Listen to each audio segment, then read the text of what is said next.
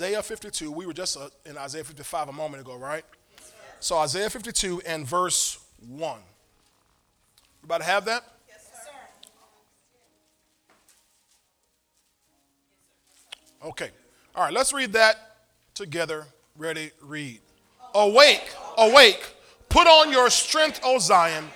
Put on your beautiful garments, O Jerusalem, the holy city. For the uncircumcised and the unclean shall no longer come to you. Shall no longer come to you. Again, it says, awake, awake, put on your strength, O Zion, put on your beautiful garments, O Jerusalem, the holy city. Today I want to talk on this subject, beautiful garments, beautiful garments. Father, today thank you for the word that we're about to receive. I thank you that these your people have gathered together, those that are here, those that are watching now, and those who will watch on replay. That God, that I pray that each heart will be open to receive and conceive the seed of the word that will be sown into our hearts today, Father. And I pray, Father, that every hindering force the devil has tried to set up and will try to set up will be removed instantly. Now, we plead the blood over the word. We plead the blood over our own hearts. That God, the word will go forth unhindered, unchecked by any outside force. So we receive, we thank you, we conceive the word of God, and God, we shall bring forth that which you've sent this seed to produce, we pray. In Jesus' name, so be it. Amen. Amen. All right, take your seats again. Beautiful garments. Beautiful garments. Again, we've been looking at God's desire to make our lives beautiful. I don't know how many of y'all have trekked that the last several weeks. We've been talking on the subject of beauty. We started talking about a few weeks ago, ugly death, beautiful life. Remember that? Remember that? Right before resurrection, we're talking about ugly death, beautiful life. So we've been on that track of beauty for several weeks now. And so God's desire is to make our lives beautiful. And I've been telling you that no matter where you and I are or where you and I were when God found us, God knows how, he knows when to make our lives beautiful. And that's God's end goal. Amen? God is looking to always raise us up to a higher place, a higher plane than he found us. You know how some people, they rent a car and turn it back in worse than they found it, or they rent a house or rent an apartment, they turn it back in worse than they found it. That's why those of you who are property investors, you almost hate renting to people. Because you know some people, they're going to bring it back worse than they found it. But that's not how we behave, is it? You and I, we rent a car, we bring it back better than we found it, right? They didn't clean it, but we're going to clean it.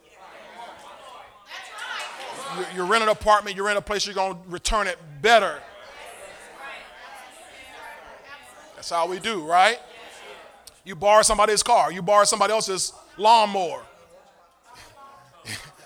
You don't pop the string and bring it back to them. You bring it back better than you found it, right? So God always is going to lift us up to better than he found us. When he found us, we were a mess. But it's going to always lift us up. Okay? Now let's look at 1 Samuel 2 verse 8. 1 Samuel 2 verse 8. Hallelujah.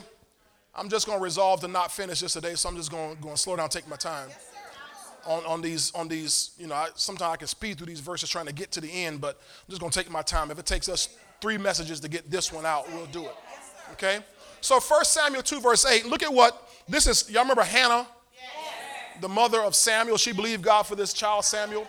Notice what she says after God begins to manifest. She says prophetically, he raises the poor from the dust and lifts the beggar from the ash heap.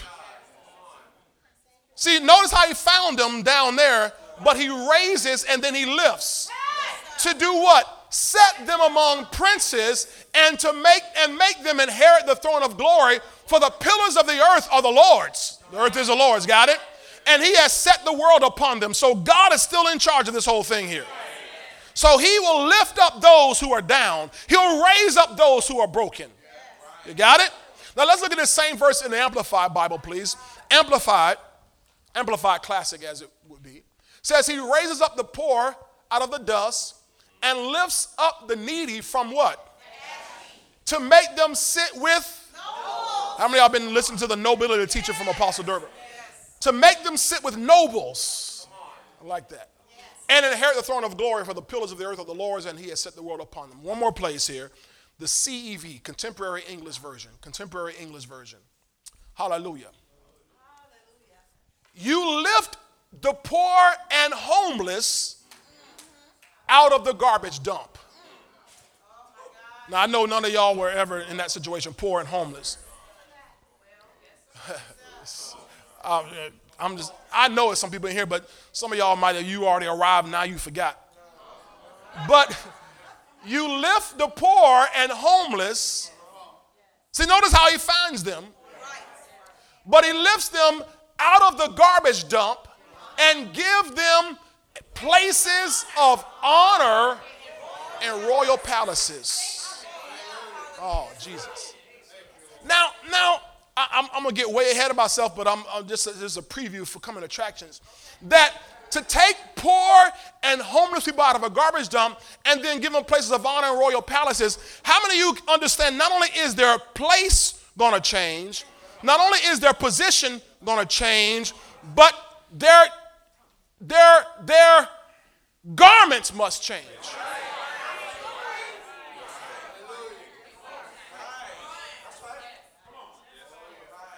You can't dress in royal palaces and places of honor the way you dressed in the garbage dump. Oh, glory to God. My point being is that God wants to raise everybody up. Okay? He wants to take whatever's ugly and make it beautiful. How many of y'all will be witnesses that your life started out ugly, pretty ugly? I don't mean when you were at home with your parents. And when you were home with your parents, they had all the cereal in the cupboard and everything. I'm talking about when you got out on your own and you found out lights do cost something. You found out water does cost. You found out cereal does cost something. Bread. You used to leave the bread bag open. Mom used to be mad at you. And now you put that bread up.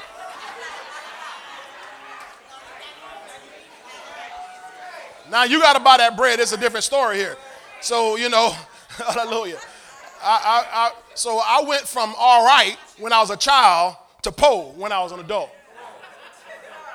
Because now I had to pay the bills, right? So we've all started, most of us have started here.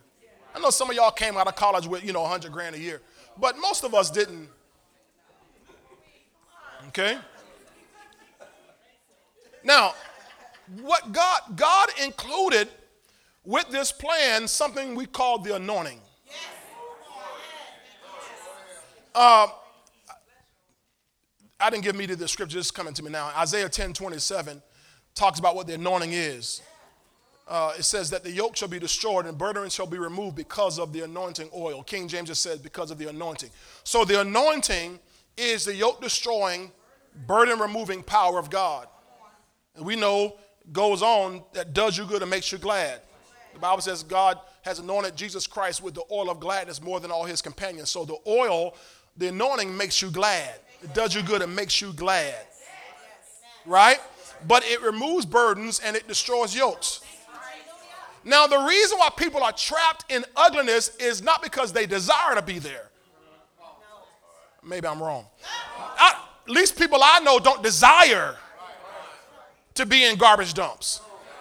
They don't desire to be at the bottom of the totem pole. They don't desire to be in a mess. They desire something better, but there's yokes that are on their lives, that are holding them. Poverty is a yoke, and depression is a yoke, and bad mindsets.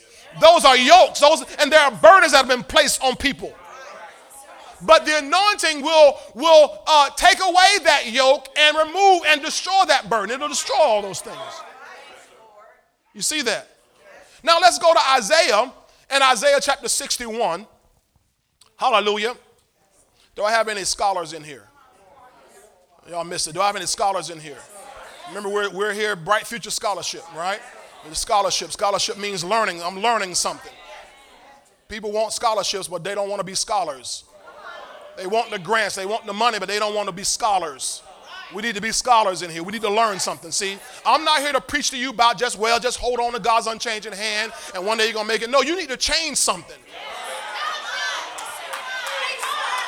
See, we are transformed by the renewing of our minds. And if you and I keep doing the same thing, we're going to keep getting the same results.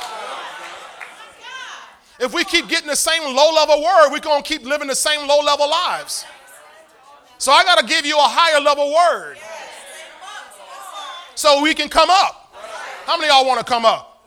I'm tired of ugly, man. I've had enough ugly in my life. Glory to God. I want beautiful all around me. All around me. Hallelujah. Thank you, Lord. Thank you, Lord. My wife and I, we're just in the midst of right now having our house painted. And they've just about finished. They got to come back and do a couple little touch-up little things here in the next couple of days. But, man, you look around the neighborhood, man, everybody's working and doing stuff on the house, painting and all that kind of stuff. And like, man, wow. I'm like, hey, wait. No, that house, I don't like how this looks on the house. Let's paint this thing and let's put down some old, mulching. I mean, just dress it up. You painted your house? Yeah, we painted. Aren't you renting? Yes. But we're going to leave it. If we leave, we're going to leave it better than we found it.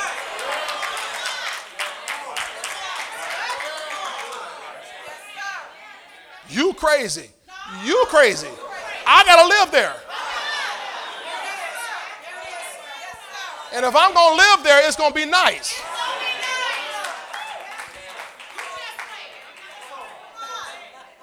Besides, we'll believe in God to own it. So to us, it's just an investment. Faith says it's already ours. Okay? So there's an anointing to get rid of ugly. Look at this, Isaiah 61 verse 1. The Spirit of the Lord is upon me because the Lord has anointed me. I have this in my office. I have this up in my office. This is very scripture because I remind myself of this all the time, that when I come to preach to you, there's an anointing on me to preach something to you. To preach good tidings to the poor. What's the good tidings of the good news to the poor? You don't be poor anymore. He has sent me to heal the brokenhearted. This is the anointing on him. To proclaim liberty to the captives, those who are captive by all kind of ugly situations. And open up the prisons of those who are bound. People are bound. The Bible says he brings out those who are bound into prosperity. Doesn't your Bible say that? He brings out those who are bound into prosperity. Okay? Look at here, verse 2. To proclaim what? And the day of vengeance of our God, to comfort all who mourn. Now look at verse 3. To console those who mourn in Zion, to give them what? Beauty for ashes. I'll come back. The oil of joy for mourning, the garment of praise, the garment of praise, the garment of praise for the spirit of heaviness, that they may be called trees of righteousness, the plants of the Lord, that he may be glorified. So when people see your life, you are God's plant. And your life as God's plant is supposed to bring glory to God. But I need the anointing. I need something preached to me to help me come out of ugly into something beautiful. And he said he gives me, by the anointing, by the preached word, beauty for ashes. Ashes is already indicative. Somebody asked me that the other night about ashes on the head and stuff like that. Ashes is always indicative of mourning, of sorrow, of grieving. Like it's bad. I lost my job. So, ashes. I lost my spouse. Ashes. I lost my family. Ashes. You know what I mean? Like people walked out on you. Come on.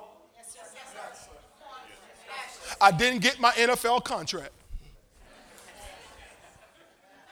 I had dreams, man. I was going to the pros. And a lot of people walk around with ashes, still grieving over not making it to the NBA. And let ugly swallow them up.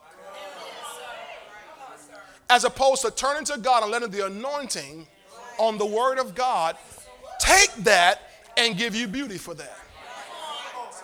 How many of y'all you failed in some area of your life? There's a dream you had that was never fulfilled in your life. And let's be honest. Let's be honest. When I was a little kid, I was the best quarterback in the world as a kid. I'm just telling you, I'm talking about my opinion. This is me. I wasn't rated. I was the best quarterback on my street, in my neighborhood. I was all-time quarterback. I mean, I could get a ball there on a dime. So I had these dreams, man, like, man, I'm going to be in the NFL. Now, I'm 49 years old. And somebody might say, Pastor, don't ever let your dream die. Listen.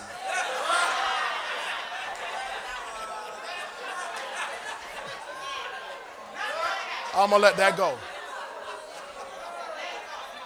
The way my body's set up right now, I'm going to just let that go. I'll let somebody else pursue that dream. But it doesn't mean that I have to live in ashes. He wants to give me beauty for ashes. Somebody say beauty for ashes. All right, let me keep going here. Now, we're all God's children, right? Now, we're God's children. The Bible says in 1 Peter that we are, or 2 Peter, one of those, we are partakers of God's divine nature. So we are God's offspring. The Bible says in Acts 17, we're God's offspring. We're his children. We're born of the seed of the word of God. So we are God's children. God lives in beautiful surroundings. Everything about God that he creates and he has around him is beautiful. You ever read a description of heaven? You simply go to the book of Revelation, you read about heaven. It's beautiful. The New Jerusalem, it's all beautiful. We already know when he planted the Garden of Eden, he planted something beautiful. Why? Because if he was going to come down and visit Adam, it had to be beautiful. God wasn't going to leave all the beauty of heaven and come down in all the ugliness of the earth. He had to put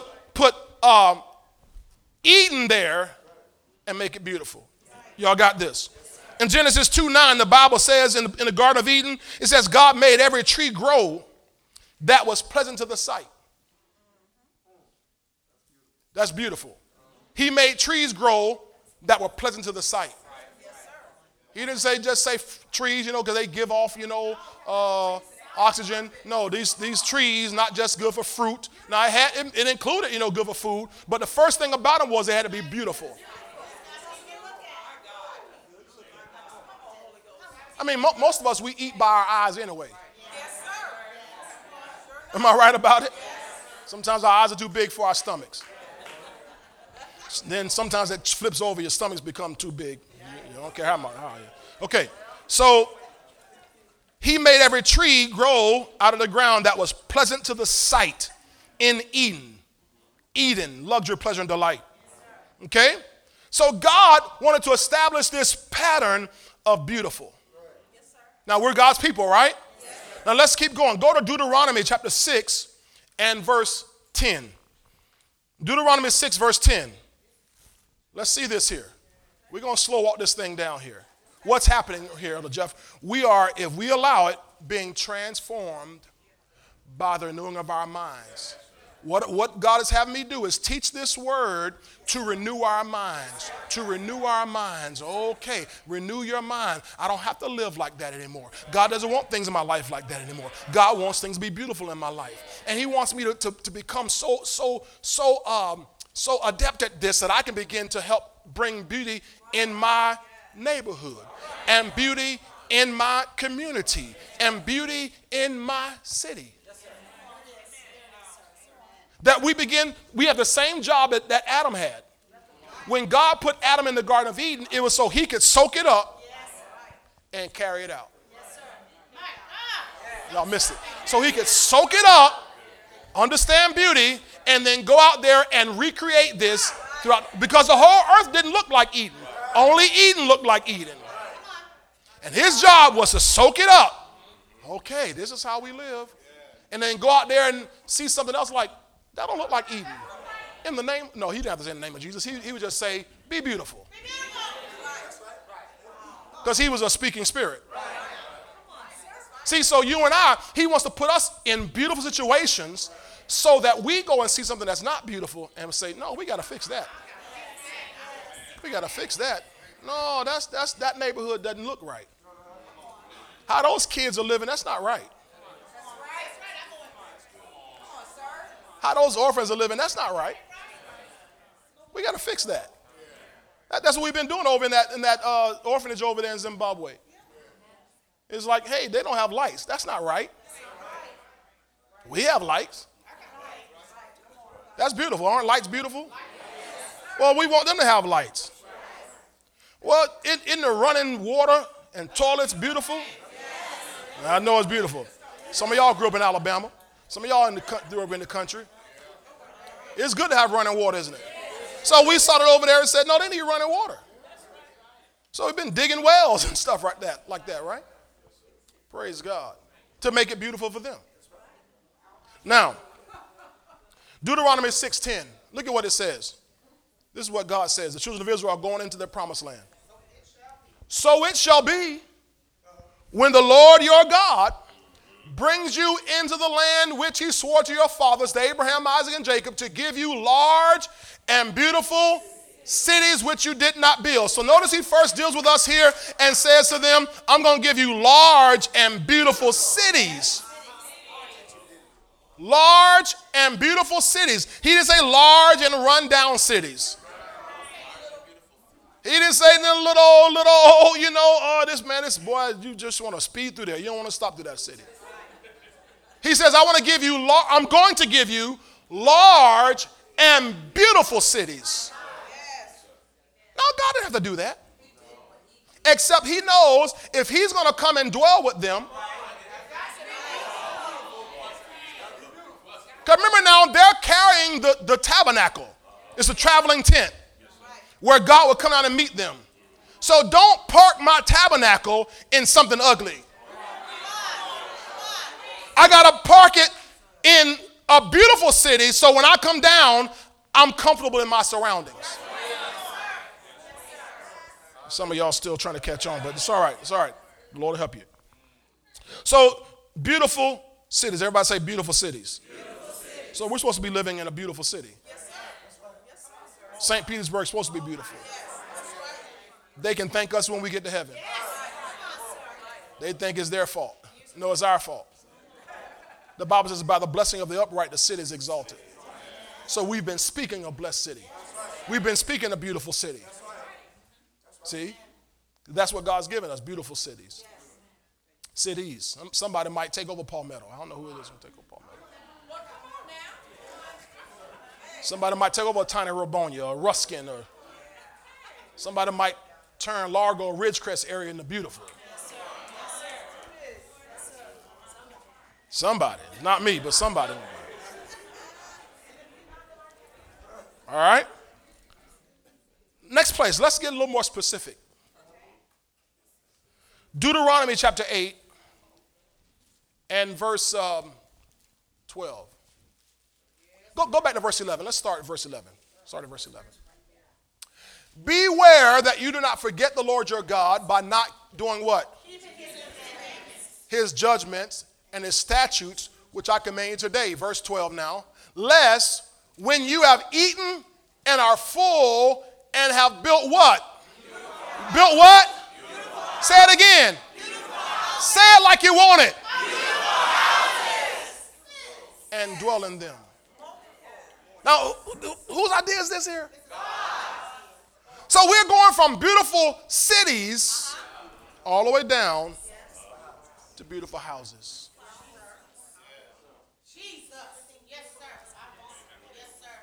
Beautiful houses. God wants you to have a beautiful house. Tell your neighbor, God wants you to have a beautiful house. If you want him to visit your house. Now, I know if I say this, some people in the church say just, the God, house and cars, and all, God's not concerned about all that. Then why did he tell them that? That's his word. Why would God tell them that if this wasn't on his mind?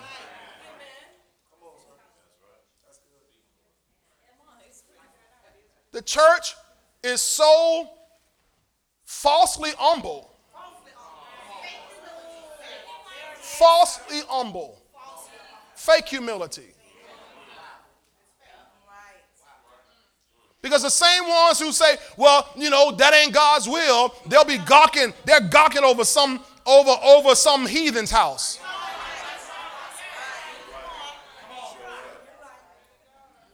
Some of y'all remember your old TV show, Yo MTV Cribs? Remember that came out? Oh, boy. Some of y'all remember Lifestyles of the Rich and Famous? Robin Leach. I'm your host, Robin Leach, and you're watching Lifestyles of the Rich and Famous. Champagne wishes. Caviar dreams. Remember that? He'd be like, wow. When I was a kid, and I was going to Bardmore Elementary School, I live in the hood. And thank God for busing. I thank God for busing. Because I live in the hood. Between Tangerine and Lakeview. Anybody from St. Pete, you know what I mean. Between Tangerine and Lakeview, that means between 18th and 22nd Avenue. And in the hood, all the houses, you know, it wasn't a bad neighborhood. But when I get on that bus, Deacon Mac, and head to Bartmore Elementary School, y'all know what Bartmore is. And we pass by them houses, and I'd be like, nah, ain't no house in my neighborhood look like that. This is different. This is different. Now, our house is all right. It can accommodate all of us. But it don't look like that. You see? And all the kids, we'd be driving on the bus, and I ticket that house. How many of y'all remember that? I ticket that house. Or you see cars driving by. I ticket that car.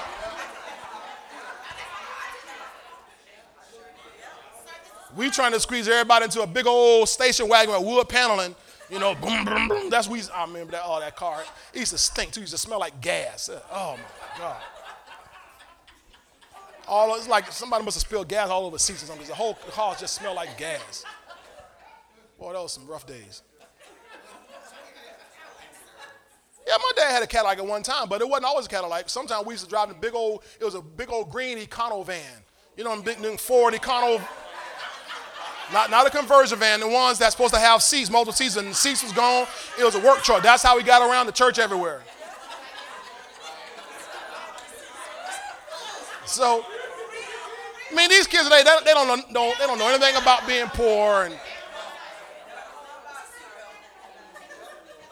days when you went to school and they forgot to give you your milk money for your little milk tickets.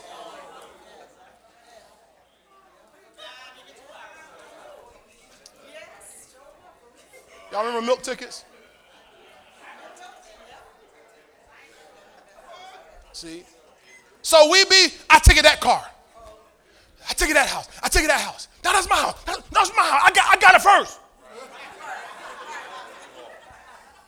Now it means something in us recognize beautiful, recognize more, recognize greater, and something on the inside. Remember this guy, Jay-Z? Jay-Z, what's his real name?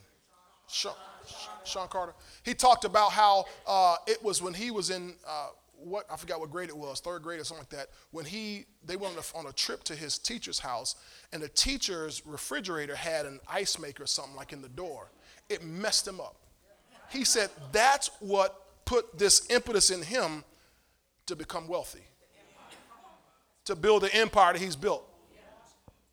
Because he saw, this refrigerator, I mean, you go home in your refrigerator, you chiseling the ice off the thing.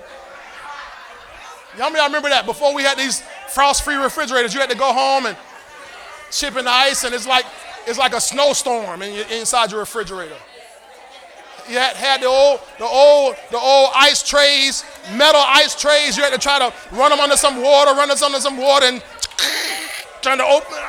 These kids go down there, they just, I want ice. But back in the day, Robert, we had to go, if finally you had the little plastic ones, you had tried to twist the plastic one to get the ice out, crack them, I mean, come on.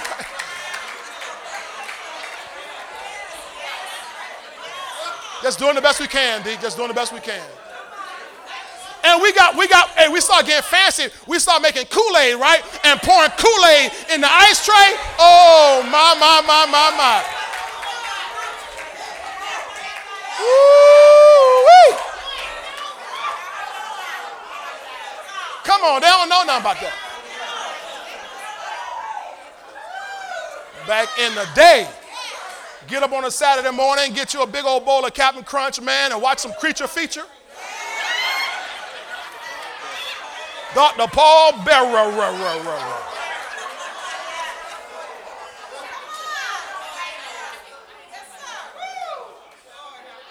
See, but God, what he'll do is he'll expose you to something bigger. something better to show you there's more out there. And if you'll follow me, if you'll obey me, if you'll keep my commands, I will bring you to a place where you will build, not just buy, and where you will be able to build. How many of y'all want to build? That's your word. You will build beautiful houses and dwell in them.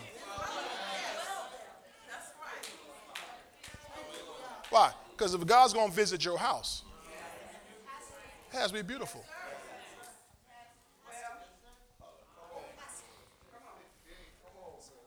Now, don't make the mistake of looking at this scripture, and I know y'all are good on it because y'all are shouting like you believe it.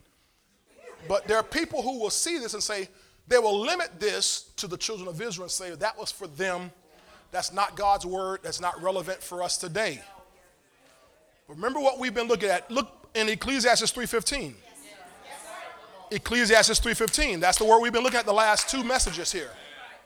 That which is has already been, and what is to be has already been, and God requires an account of what is past. Give me the King James version on that. That'll make it easier for us to understand a little bit better here, the King James, because what we see God did for the children of Israel is what we see He's going to do for us. That which hath been is now, and that which is to be hath already been, and God requireth that which is past.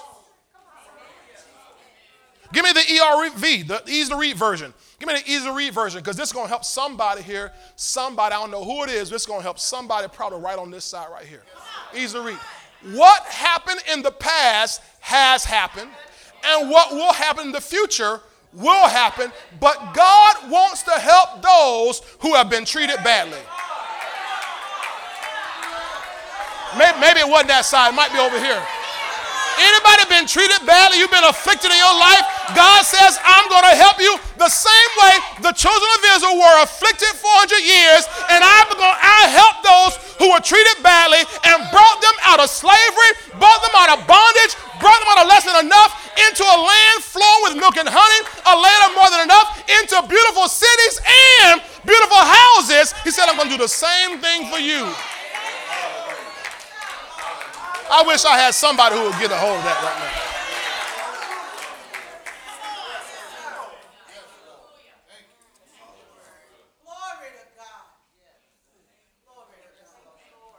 We see a repeat. A repeat of what happened in the past. God says, well, you can read that same verse in other translations. It'll say, God makes things happen over and over and over again. So that we saw God do for somebody else, we're going to see Him do it for us too. If they had beautiful cities, we're going to have beautiful cities. If they built beautiful houses. Now remember now, He said cities, beautiful cities you didn't build. But the houses you build. Beautiful cities you didn't build. We don't have to build a city. But I do get to build my house. And if God did that for them, I don't care if you lost a house before.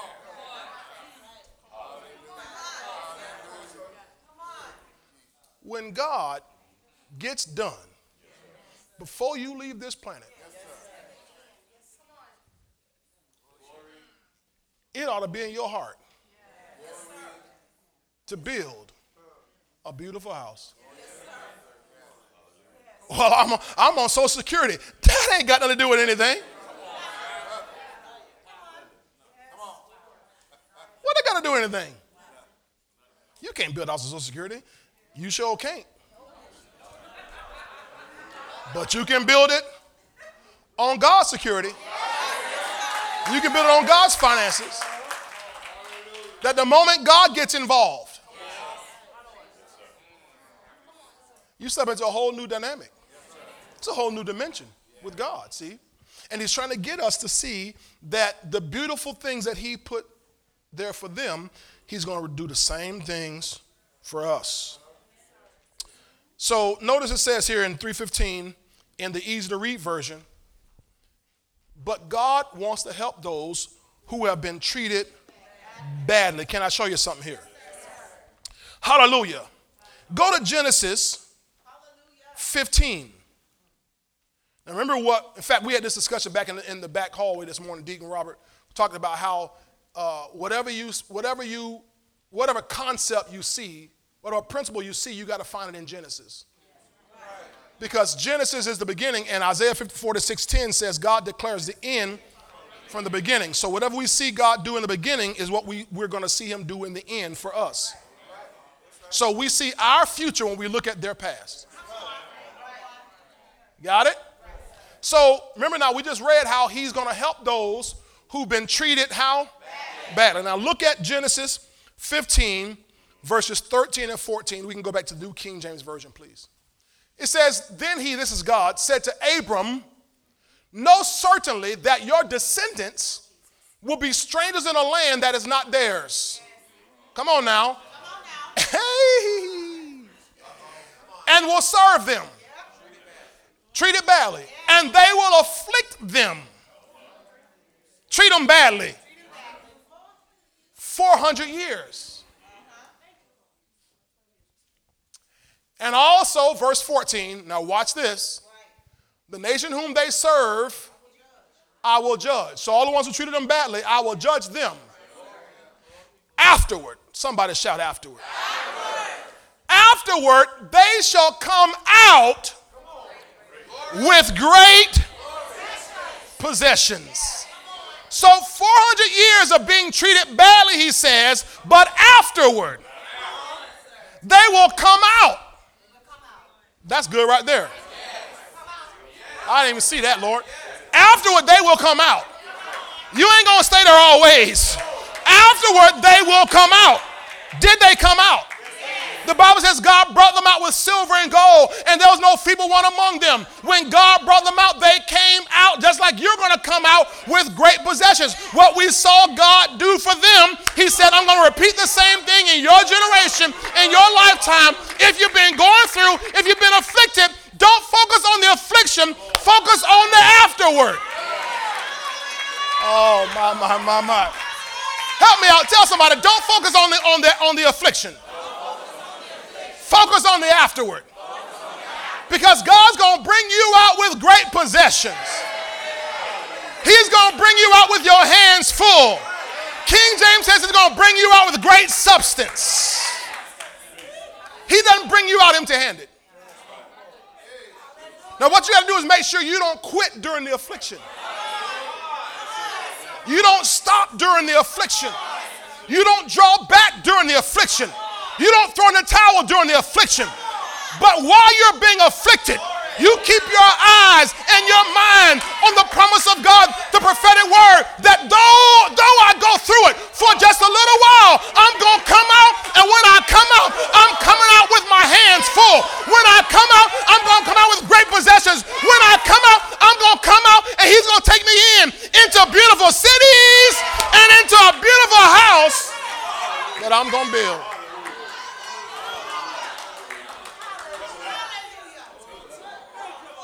Notice it says afterward. Let me ask you this. Are you ready for great possessions? Anybody here today? Are you ready for some great possessions? Anybody feel like you already been through hell and high water? Well, the hell and high water is the precursor.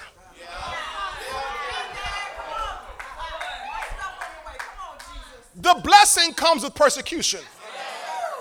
So if you are, thank you, Holy Ghost.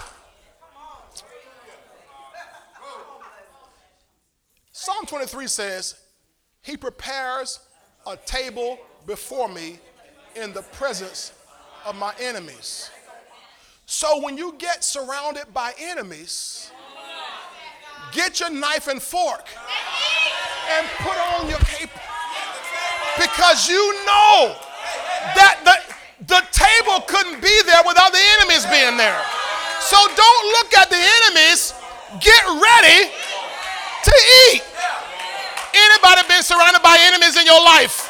Feel like even right now the devil's coming all up against you. Get your knife and your fork ready because you're about to eat. Somebody tell that, you're about to eat. You're about to eat.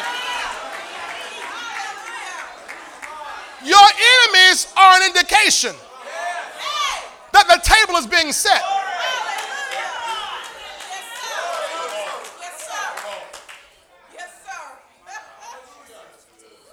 Your cup can't run over till the enemies show up.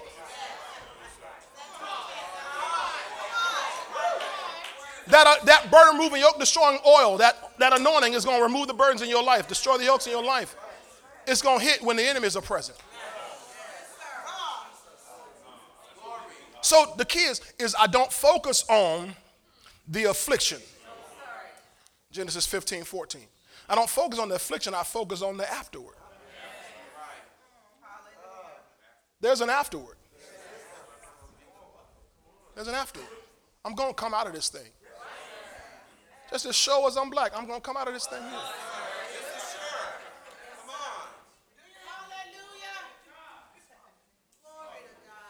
Somebody say afterward. And afterward, it's going to be great possessions. Now, it means before it's going to be great affliction. But afterwards, it's going to be great possessions. Now, the New Testament validates this. In 2 Corinthians 4:17 and 18. 2 Corinthians 4:17 and 18. I want you to see this here. We'll just finish the introduction today.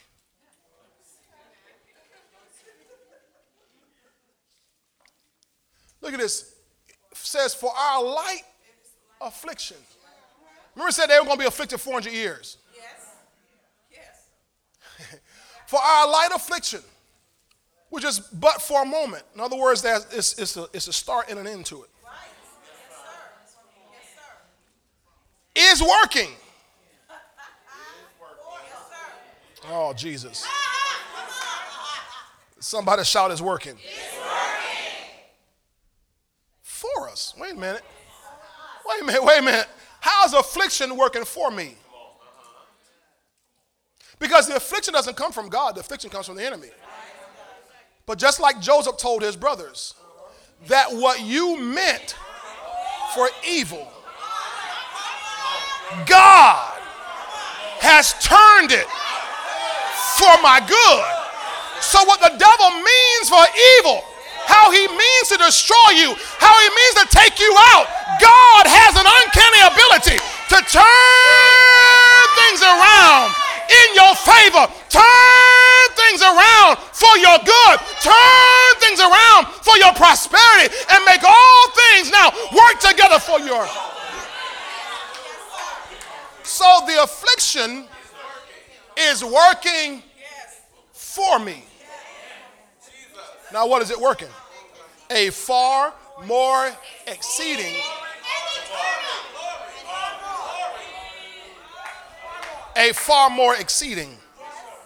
an eternal weight of glory. Now that you got to watch this here. The affliction is doing something. It's my wife at our house. She makes every couple days or so a pot of tea, some tea, cold heat. We brew some tea, and now that tea bag sitting in the cabinet in the pantry does nothing.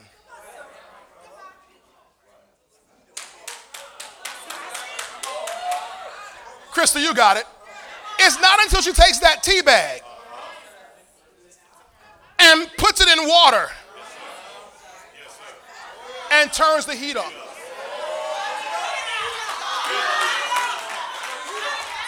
Somebody tell your neighbor, you're not drowning and you're not on fire. You're in the water and the heat is rising, but it's bringing something out of you. It's developing something in you that you weren't going to get sitting on the shelf. You weren't going to get sitting on the counter. You weren't going to get sitting in the calendar. You weren't going to get it until you go through some hell and high water. That's what it is, hell and high water. But when you go through hell and high water, it is working for you a more exceeding and eternal weight of glory. Just holler, it's working for me. Just shout it again like you mean it. It's working for me. Oh, it don't feel good, but it's working for me. It doesn't look good, but it's working for me. Oh, I don't really want to go through it, but it's working for me. Oh, God, he's going to help me in due time, but it's working for me.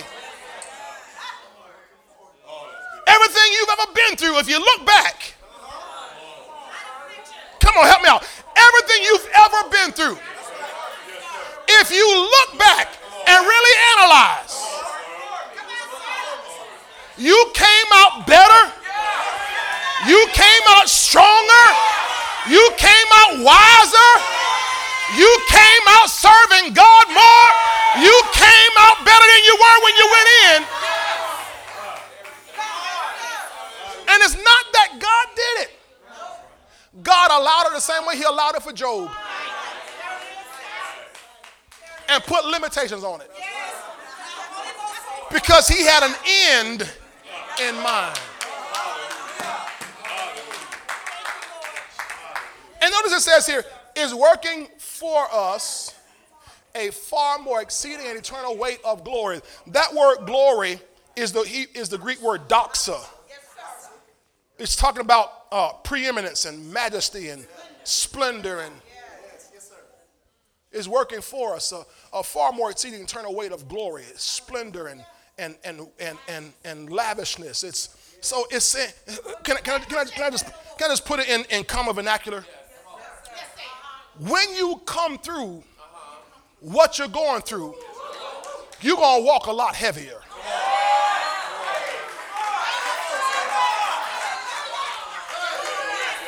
Some of y'all, you don't know what that means. Some of y'all, you don't know what it means to walk heavy. When you walk heavy, it means you carry weight.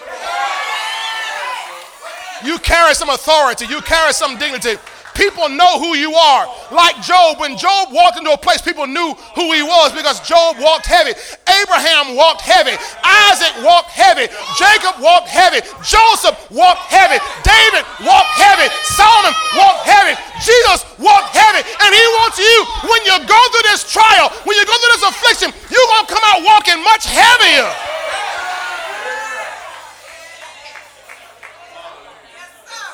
When you walk heavy, means people know you're there. People know you're there. People know you're there. You carry a certain level of respect. You carry a certain level of honor because something is on you. Something is on you. Something is on your life. And the affliction you're going through now, it says it's working for you a far more exceeding and eternal weight of glory. Are you ready to walk heavier than you ever walked?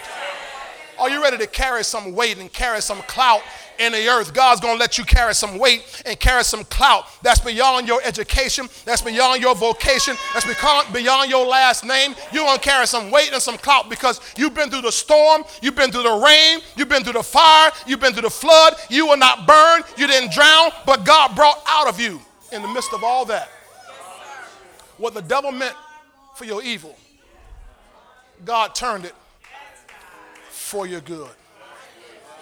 God turned it for your good.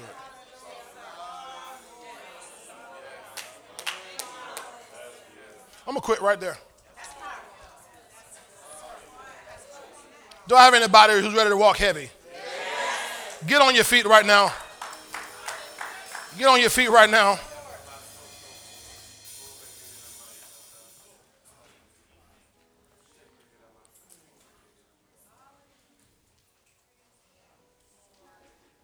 In James 5:11.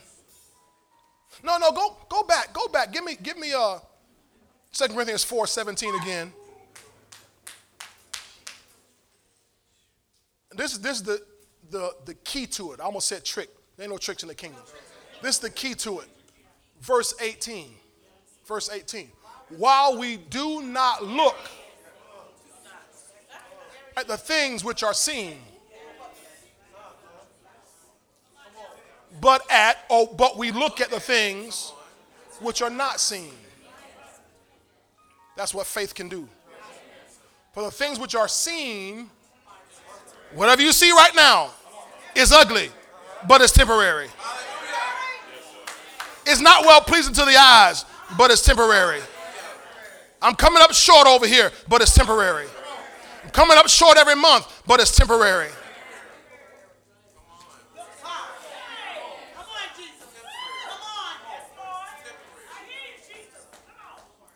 The condition you're in right now, your state of affairs right now, it's temporary. That's why you got to be careful that you don't allow yourself to be tricked by the enemy into making a permanent decision based on a temporary condition.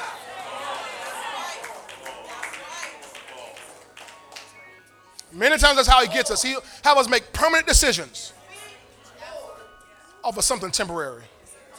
The trouble you're in right now is just temporary. It's but for a moment. Now, don't go do something drastic. The ultimate thing the devil does is he gets people to commit suicide. That's the ultimate, permanent decision on something temporary. Something that they thought that's how their life was going to end. And he tricked them into ending their lives. But it's only temporary. Thank you, Lord. I don't care what it looks like right now. It's just temporary. Don't look at that. For the things which are seen are temporary, but the things which are not seen are eternal. And again, verse 17 says that he's working out for us a far more exceeding and eternal weight of glory. Thank you, Lord. Now, I didn't get into the message today, what I wanted to get to. Not at all. So come Wednesday, I'm going to get into this beautiful garments. But God is so loving and so patient. The Bible talks about him in James 5 about the patient farmer. God is like the patient farmer in James 5. He's waiting, he's working to get the harvest he wants. There's a harvest God's trying to get from the seed of this word he's sowing into in our hearts. And that harvest is you and me living in beautiful surroundings and beautiful situations. We started out some weeks ago, we dealt with this somewhere, about how people are attracted to beauty. So when you and I are now living in beautiful everything, we become so very attractive to the world. And that's his point. It's to get the whole world out of darkness into the light. To take people, you know, that's why the Bible says, Jaquetta, that not many wise are called, not many noble are called. He doesn't call the ones who already think they have it going on because they already think they have it going on. So it takes the ones who know, I ain't got it going on, I got nothing. Lord, if you don't help me, I don't know what I'm going to do. And he takes them and he raises them up, blesses them, and puts them on display to show the world what he can do. And that's what God wants to do for each and every one of us if we'll let him. Amen. Do you receive that today? Put those hands together and give God a great praise for the word of God. At least as far as we got.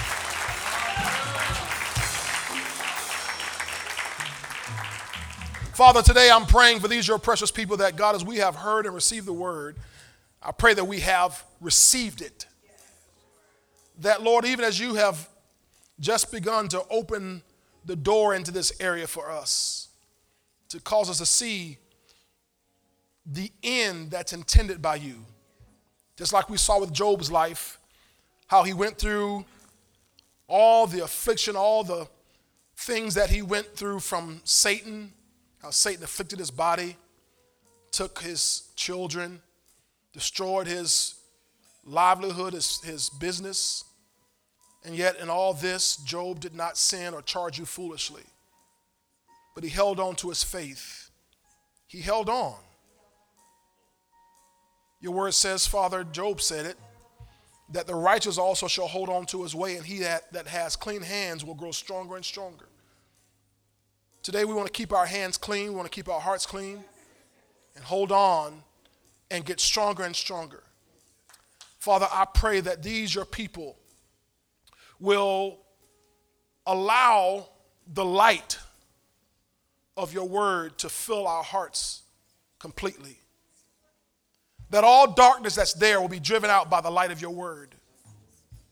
That we will know and understand, Father, just how much you have in store, just how much you want to do, just how much you want to turn our lives around, just how much you loved us to give Jesus Christ on the cross to die in our place. That God, that we will see that God, that it was a means to an end. That you want to restore to us Eden, the kingdom life. For Father, when Jesus came preaching, he came preaching in Mark chapter 1, repent, for the kingdom of heaven is at hand. So thank you, Lord, that, Lord, we repent, we change our thinking, and we let the kingdom that is at hand fill our hearts today. God, thank you that, Lord, you'll use us not only to demonstrate what it is to live beautiful lives, but you'll use us to help bring beauty into other people's lives. That as we get people saved, sanctified and filled with the Holy Ghost, that as we get people to have their minds renewed by the word of God, that they will begin to understand and learn what it is to live a beautiful life. And God, I pray that each of us today would become proof of the concept of your will in our lives. Let it be done, even according to your word and your will, we pray. In Jesus' name, amen. Amen. Praise God, praise God, praise God.